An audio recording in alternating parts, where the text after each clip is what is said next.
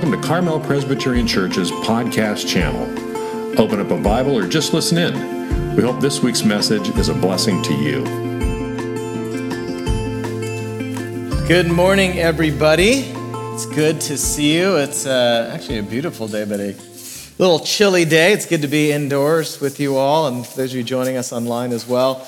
As we continue our Isaiah series, we've been seeing these links between the Old Testament and the New Testament. Last week, I focused primarily on the book of Isaiah and showed some connections to the Gospel of Luke. And this week, I'm going to turn it around. I'm going to give some hints at the book of Isaiah and spend more time in the Gospel of Luke. And so we're going to do this. First, we're going to talk about how the Christ child came. He was born of a virgin, and he came in a surprising and these humble circumstances. And then I'm going to discuss actually four reasons why the Christ child came. But first, what I want to do, I want to pause the season of inevitable busyness, right? You hear Santa, we see the pictures, and we think Santa and hear him say, ho, ho, ho, right? And that means it's time to go, go, go, because we haven't bought Christmas gifts yet, right? So it's a stressful time. There's a lot of things going on. And you know what you hear today, most importantly, is slow, slow, slow. So slow down and see what the Lord has for us today, that he might have a word for us. I want to mention this word from Isaiah 55, verse 1. Come, everyone who thirsts, come to the waters, and he who has no money, come buy and eat. Come buy wine and milk without money and without price. Maybe someone here today needs to hear that invitation from the Lord. Come and drink and eat of good drink and food from me. He's here for those who are weary. So would you join me in a quick prayer? Lord, we offer you this time, these next minutes as we come before your word. Would you reveal something in us, Lord? Show us the places where we are longing for you. Show us the places, Lord, where we have diverted from you. Lord, help us to pay attention to your voice as we slow down. We come to you, Lord, with expectation today. In your name we pray. Amen. The Apostles' Creed, we say this once a month as a church together. It affirms what Luke chapter 1, verse 43 says, what Matthew 1, verse 22 says, and it says that Jesus was born of the Virgin Mary. Now, a little note here.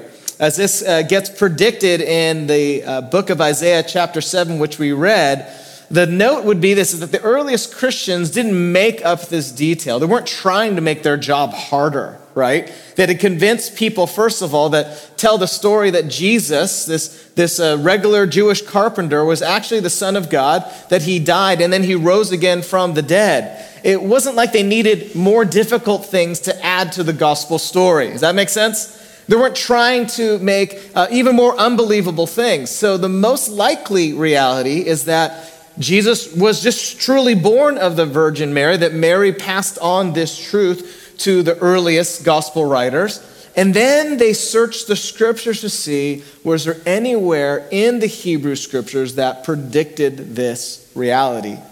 And they found the Isaiah scroll. And they found in chapter 7 that this obscure prediction that there would be a miraculous birth from a virgin.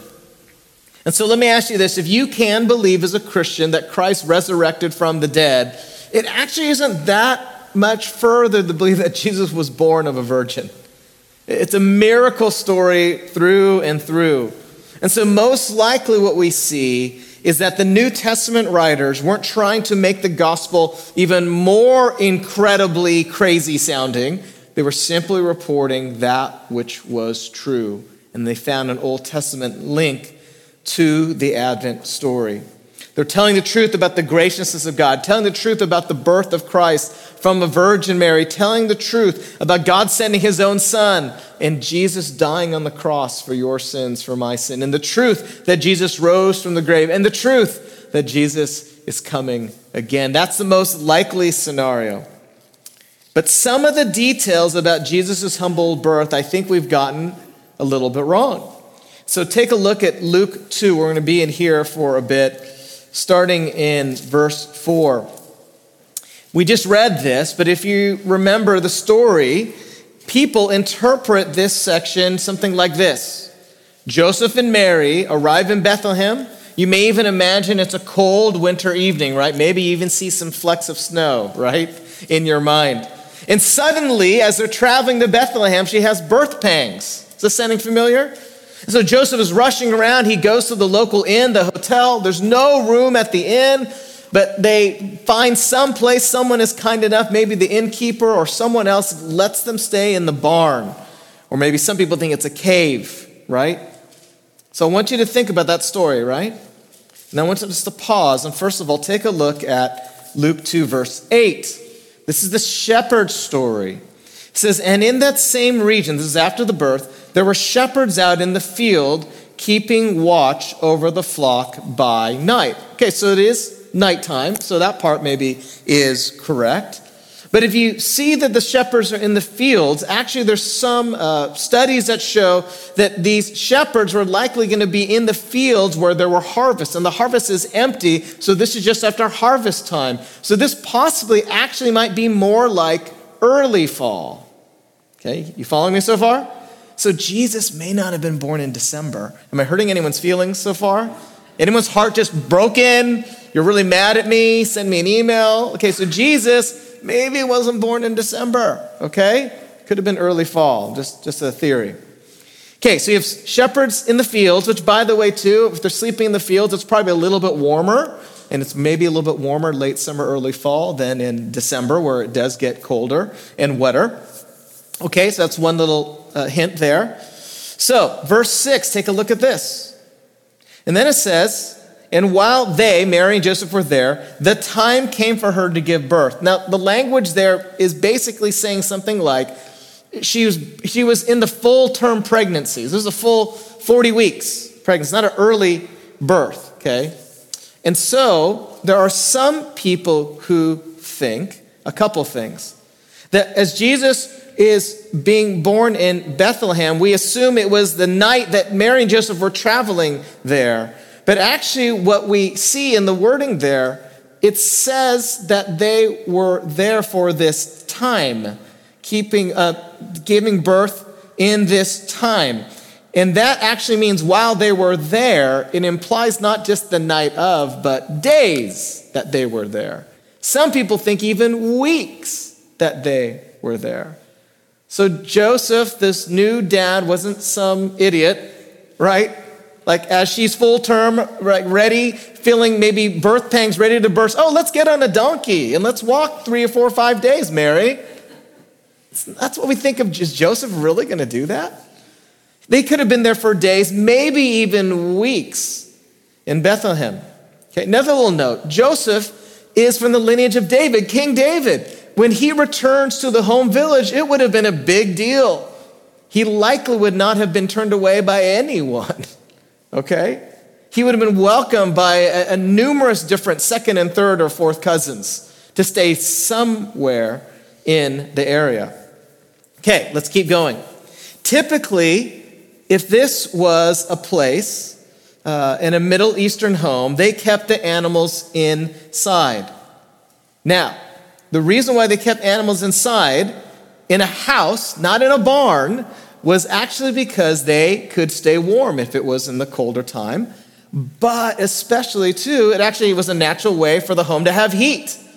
So I've done this when I've traveled the world on mission trips. I've stayed in homes, and you walk right in, and there are the pigs, and there are the chickens, and right? It helps keep the animals safe in the cold times. It helps keep the house warm, okay? Let me give you a little bit more evidence here. Verse 7 says, and she gave birth to her firstborn son and wrapped him in swaddling cloths, laid him in a manger because there was no place for them in the inn.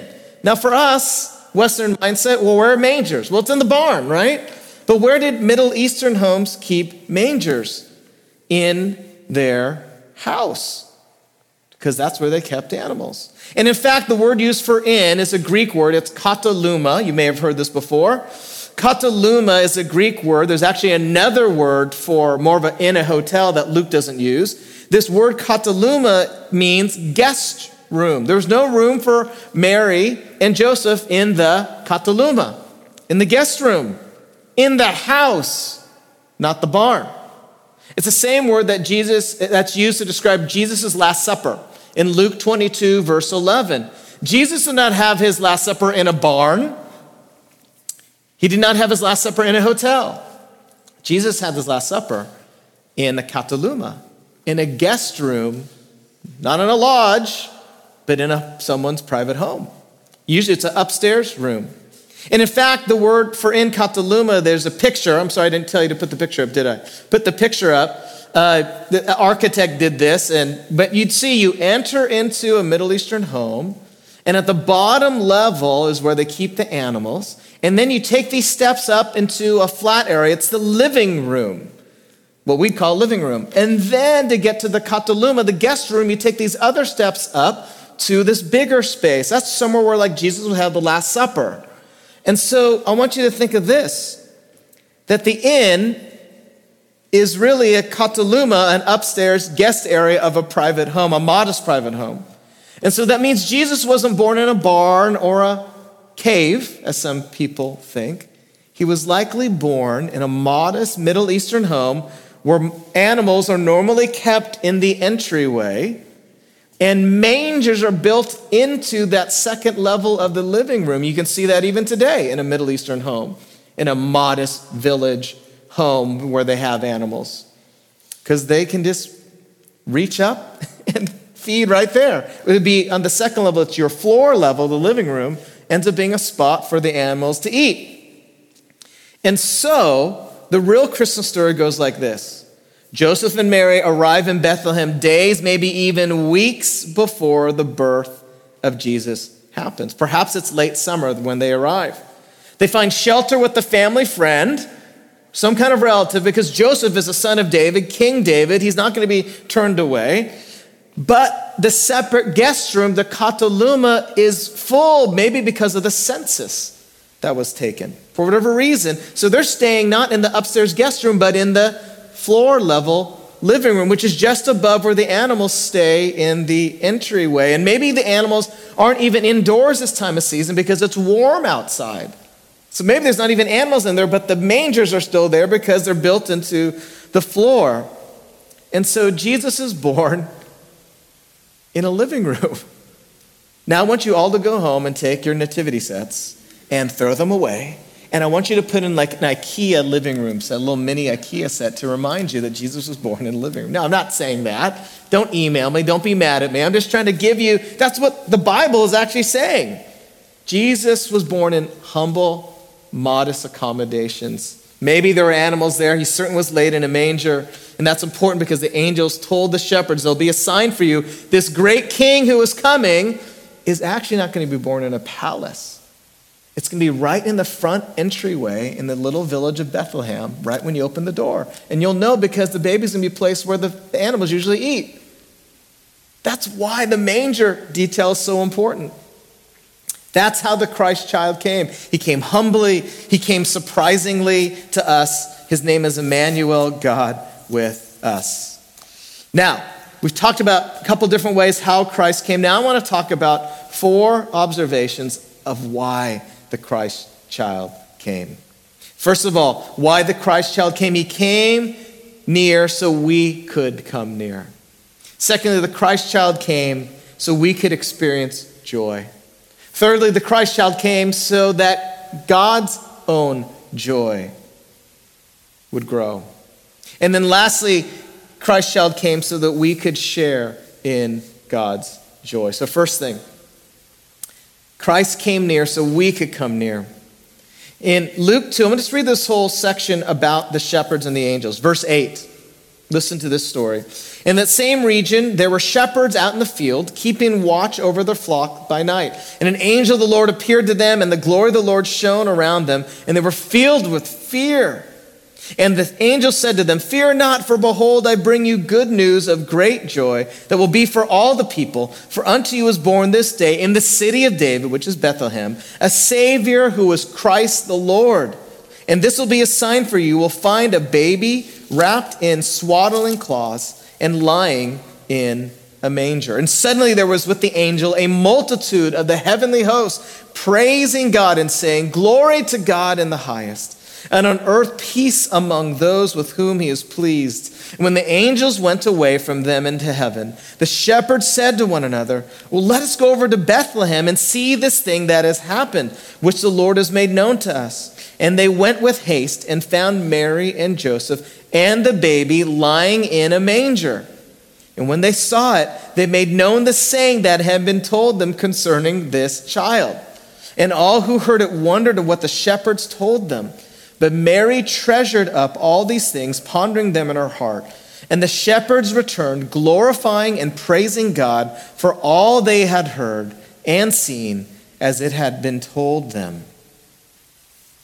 The joy of the angels sparked a response in these shepherds to come near to Jesus. God comes near, and the shepherds want to come near to the Christ child. See, when you get a glimpse of God, he expects us to follow through and to seek him out further, to keep going further in.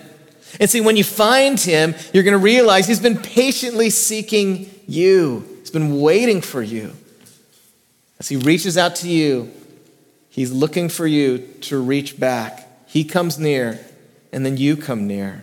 See, this is how the good news works. It demands a response. God initiates, and we respond. Let me ask you for you, are you responding to God's initiation in your life?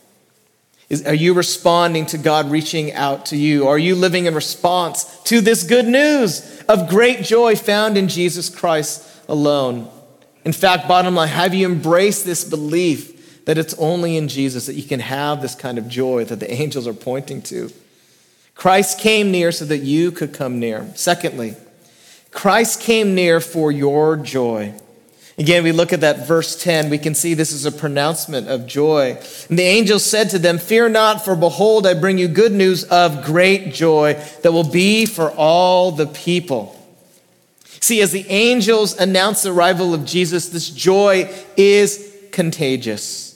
But here's the reality. Not everyone that we see walking around the shopping mall or driving around town, they're not all seeking this unending joy in Jesus. See, our culture is attempting to manufacture and market joy to you. They're telling you, if you buy this product, you will have joy. You buy this Lexus and put a bow on it, your family member will have incredible joy, which are probably kind of true.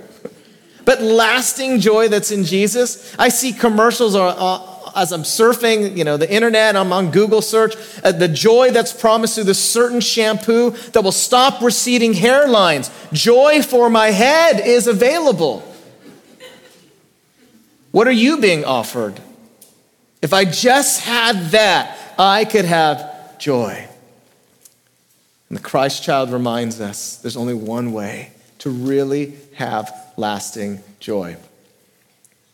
Isaiah promises true and lasting joy. Isaiah 9:6, listen to these words. "For this Christ child to come will be a wonderful counselor, a mighty God, an everlasting Father, a Prince of Peace." Oh, that's not a car. That's not a product. That's not shampoo. That's not even your best friend coming to visit you, as wonderful as that will be this Christmas. Oh, you need something bigger and more lasting, an everlasting Father. You need something more wonderful, a wonderful counselor. You need a peace that goes deeper than anyone can even see, a Prince of Peace. You need someone big enough and strong enough to overwhelm all the sin and emptiness in our lives, an almighty God. And Isaiah predicts that the Christ child to come will be all of this. And that's the joy that you and I need.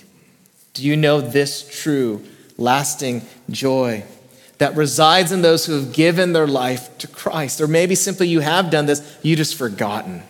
That's where the true and lasting joy comes from. Are you simply settling for a temporary joy? Something that you think, if I could just get that, then I'll have Christmas joy. Jesus is reminding us today it's only found in one place. It's in the Christ child. Thirdly, Christ came near for his own joy. You got to follow me with this one. See, Isaiah describes a God who not only gives joy, but a God who experiences joy himself. Listen to Isaiah 62, verse 5. For as a young man marries a young woman, so shall your sons marry you. And as the bridegroom rejoices over the bride, so shall your God rejoice over you. Isaiah is painting a picture of when God's salvation comes through this future Messiah and the acts of God, that God rejoices over you experiencing his joy. Let that sink in. God's joy is connected to your joy found in him. God is like a joyful groom gazing at his beautiful bride. That's you when you say yes to Jesus. God gazes at you like that. And then listen to these words of Zephaniah 3:17, especially you musicians. The Lord your God is in your midst, a mighty one who will save. He will rejoice over you with gladness. He will quiet you with his love. He will exult over you with loud singing. Oh, our God is a singer. And why is he singing? You knowing him.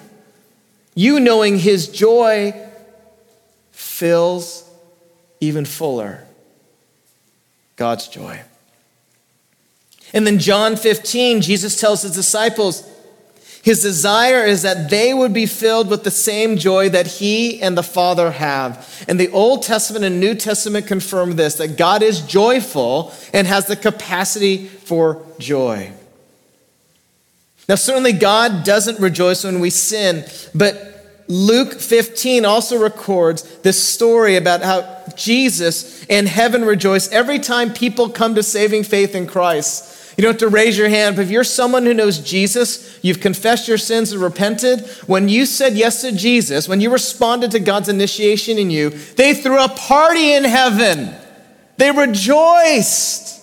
There was singing over you, repenting and putting your faith in Christ. God himself has a capacity for joy, and somehow his joy connects to you finding joy in him. In fact, we know that from Hebrews 2:12, 12:2, I say this verse regularly. For the joy set before him, Christ endured the cross. And so for Jesus, even taking the cross was joy. That Jesus knew there was a gap between a holy God and sinful humanity, and so he took the cross with joy, because the thought that you and I might join his eternal family forever, all the suffering was worth it. It was joy for Jesus. That we would say yes to this Christ child who would grow up and die on a cross and rise again. And as we put his faith in him, that means that we get to rise to new life, that we have a way back to God. And so for Jesus, it was joy, all the suffering. And so Christ came not only to give you joy, Christ came because it gave him joy to love you, to serve you, to forgive you, to embrace you. Christ came near so you would come near. Christ came near so you could experience joy, but Christ came near so that he would have joy in saving you, that you might find life. That's a joy that Isaiah predicts that could only come through this miraculous child born of a virgin, this wonderful counselor, this almighty God, this everlasting Father, this Prince of Peace, Isaiah 9 says. Do you know him? The one who comes near that you might know everlasting joy. Lastly, why did the Christ child come near? So that we would share the joy. Isaiah 9:3 says this, that you have multiplied the nation, you have increased its joy. They rejoice before you as with joy at the harvest, as they are glad when they divide the spoil. This is a picture, Isaiah predicts, when the Christ child comes, of this joy emanating out like a harvest time, like the spoils of war being shared. It's a time of blessing. It's meant for many to enjoy. And that's what we read in Luke 2:10. It was a season of joy, the angels declare. And in verses 17 through 20, that the shepherds were filled with this awesomeness at the picture. And in verse 18, all who heard it wondered what the shepherds told them. And Mary treasured up all these things because there was joy in this story, joy in the Christ coming. You see, the joy of heaven in many ways in this story spills over into earth. And these shepherds end this passage by returning home and reveling in the awe of their experience. You got to hear what we just saw. You got to hear what we just heard. It spilled over. Can you imagine if the shepherds just kept this all to themselves and never told Luke the story, or never told Mark the story, never told Matthew, never shared this amazing story? Can you imagine? They kept it a secret. See, the good news is meant to be shared. See, friends, I'll make it real simple for us. For we Christians who have experienced the grace of the Lord Jesus, because we've confessed our sins and we've asked Jesus to be Lord of our lives, we've responded to his initiation. It's simple. The good news is simply just meant to be shared. You're just telling someone else who's hungry where the bread is. That's all you're doing. I found bread. Do you need bread? Here it is. I found bread for you. It's very simple. We're simply beggars who found bread telling other beggars where to find it. Hungry people telling other hungry people about the good news. See, the good news of Christmas calls us to come near and then to share. And the same God who sent Jesus is sending us out to simply share where the bread is. You know, some theologians actually think and kind of theorize that the Holy Trinity, God the Father, God the Son, God the Spirit, there's such a perfect union of love in the Godhead, the one God in three persons, that this perfect love overflows.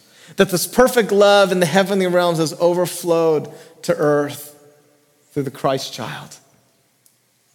Because perfect love always shares, perfect love overflows. If you've experienced the love of Jesus in your life, if you know his peace, his salvation, his forgiveness, his hope, the most natural thing to do is for it to overflow in you, through you, to share to someone else. Jesus says this in John 15, I have told you this so that my joy may be in you and that your joy may be complete. It is about joy overflowing in you to others. But we need to pause for a minute.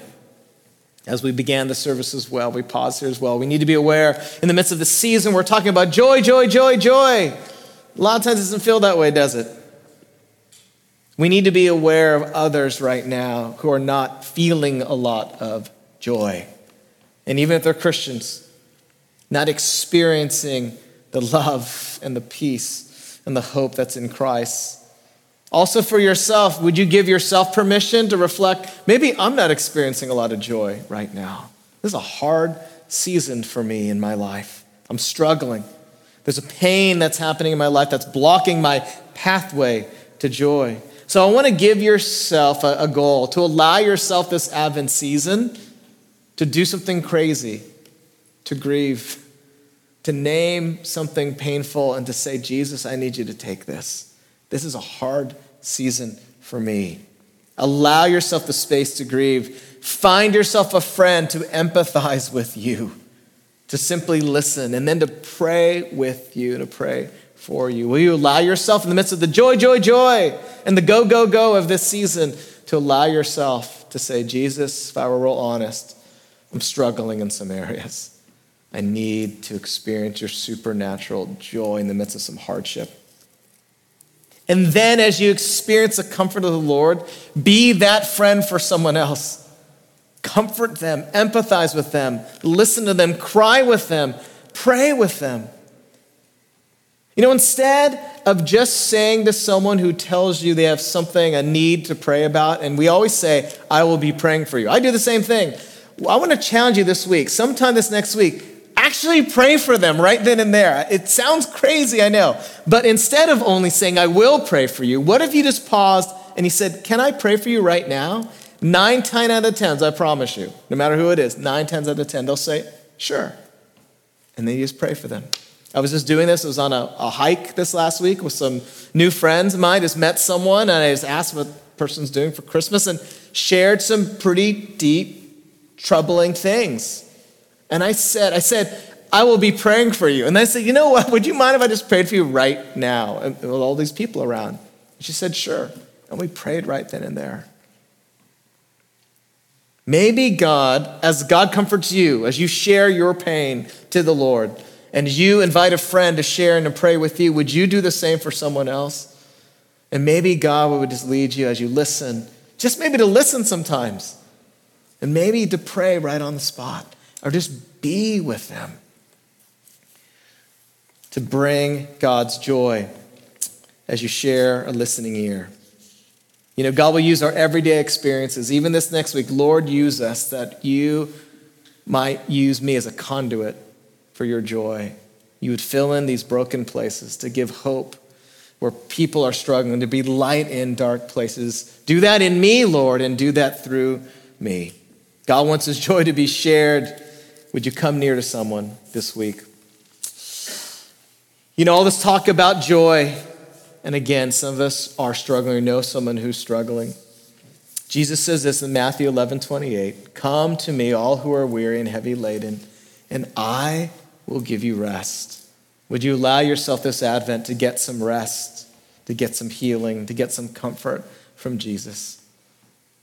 And then as you see that verse and say, Lord, and give me someone this week that you will use me to bring your hope to. You know, we sang a song earlier in the service that Abby introduced to us. I just want to mention these words again, but the writer of the song, just so you know, wrote the song a year ago during Christmas, during Advent. She showed up in worship and they're singing all these amazing, joyful songs in her heart of hearts. And she's a worship leader. She's like, I just can't sing these songs.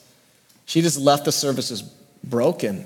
It was just too hard to sing such joyful song. So she went home and started writing some words of how she really felt. And then put it to melody. And what we sang earlier today, listen to these words again with that in mind. Oh, come, all you unfaithful. Come, weak and unstable. Come, know you are not alone. Oh, come, barren and waiting ones, weary of praying. Come, see what your God has done. Christ is born, Christ is born, Christ is born for you. Oh, come, bitter and broken. Come with fears unspoken. Come, taste of his perfect love. Oh, come, guilty and hiding ones. There's no need to run. See what your God has done. Christ is born, Christ is born, Christ is born for you. Friends, you might be facing some kind of loss or struggle or doubt, and I need you to know the word says, the same as the song, you are not alone. Christ is born, Christ is born for you. You can come to him just as you are.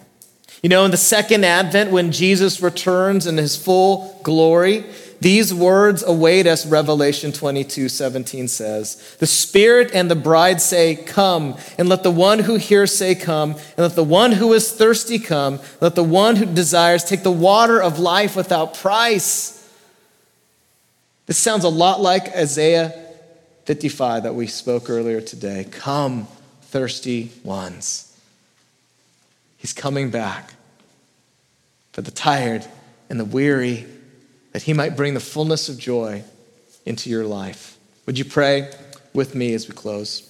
Lord, we thank you. The coming of you, the Christ child, you've brought joy already. And Lord, as we continue to worship you in song, we are reminded of the joy that truly is in you. And we are reminded as well, Lord, in our heart of hearts, that some of us are struggling. There are difficult things in this world. There are difficult things in our family, difficult things in our work, difficult things physically. Lord, would you bring your comfort for us weary and heavy laden ones? And Lord, would you use us to bring your comfort and be a conduit of joy for those who are struggling to experience your joy this week? Oh Lord, we know we can't manufacture this. We know it comes only from you. And to reveal to us your goodness, your kindness overflowing in us, and then, of course, through us to others. We ask this in your name.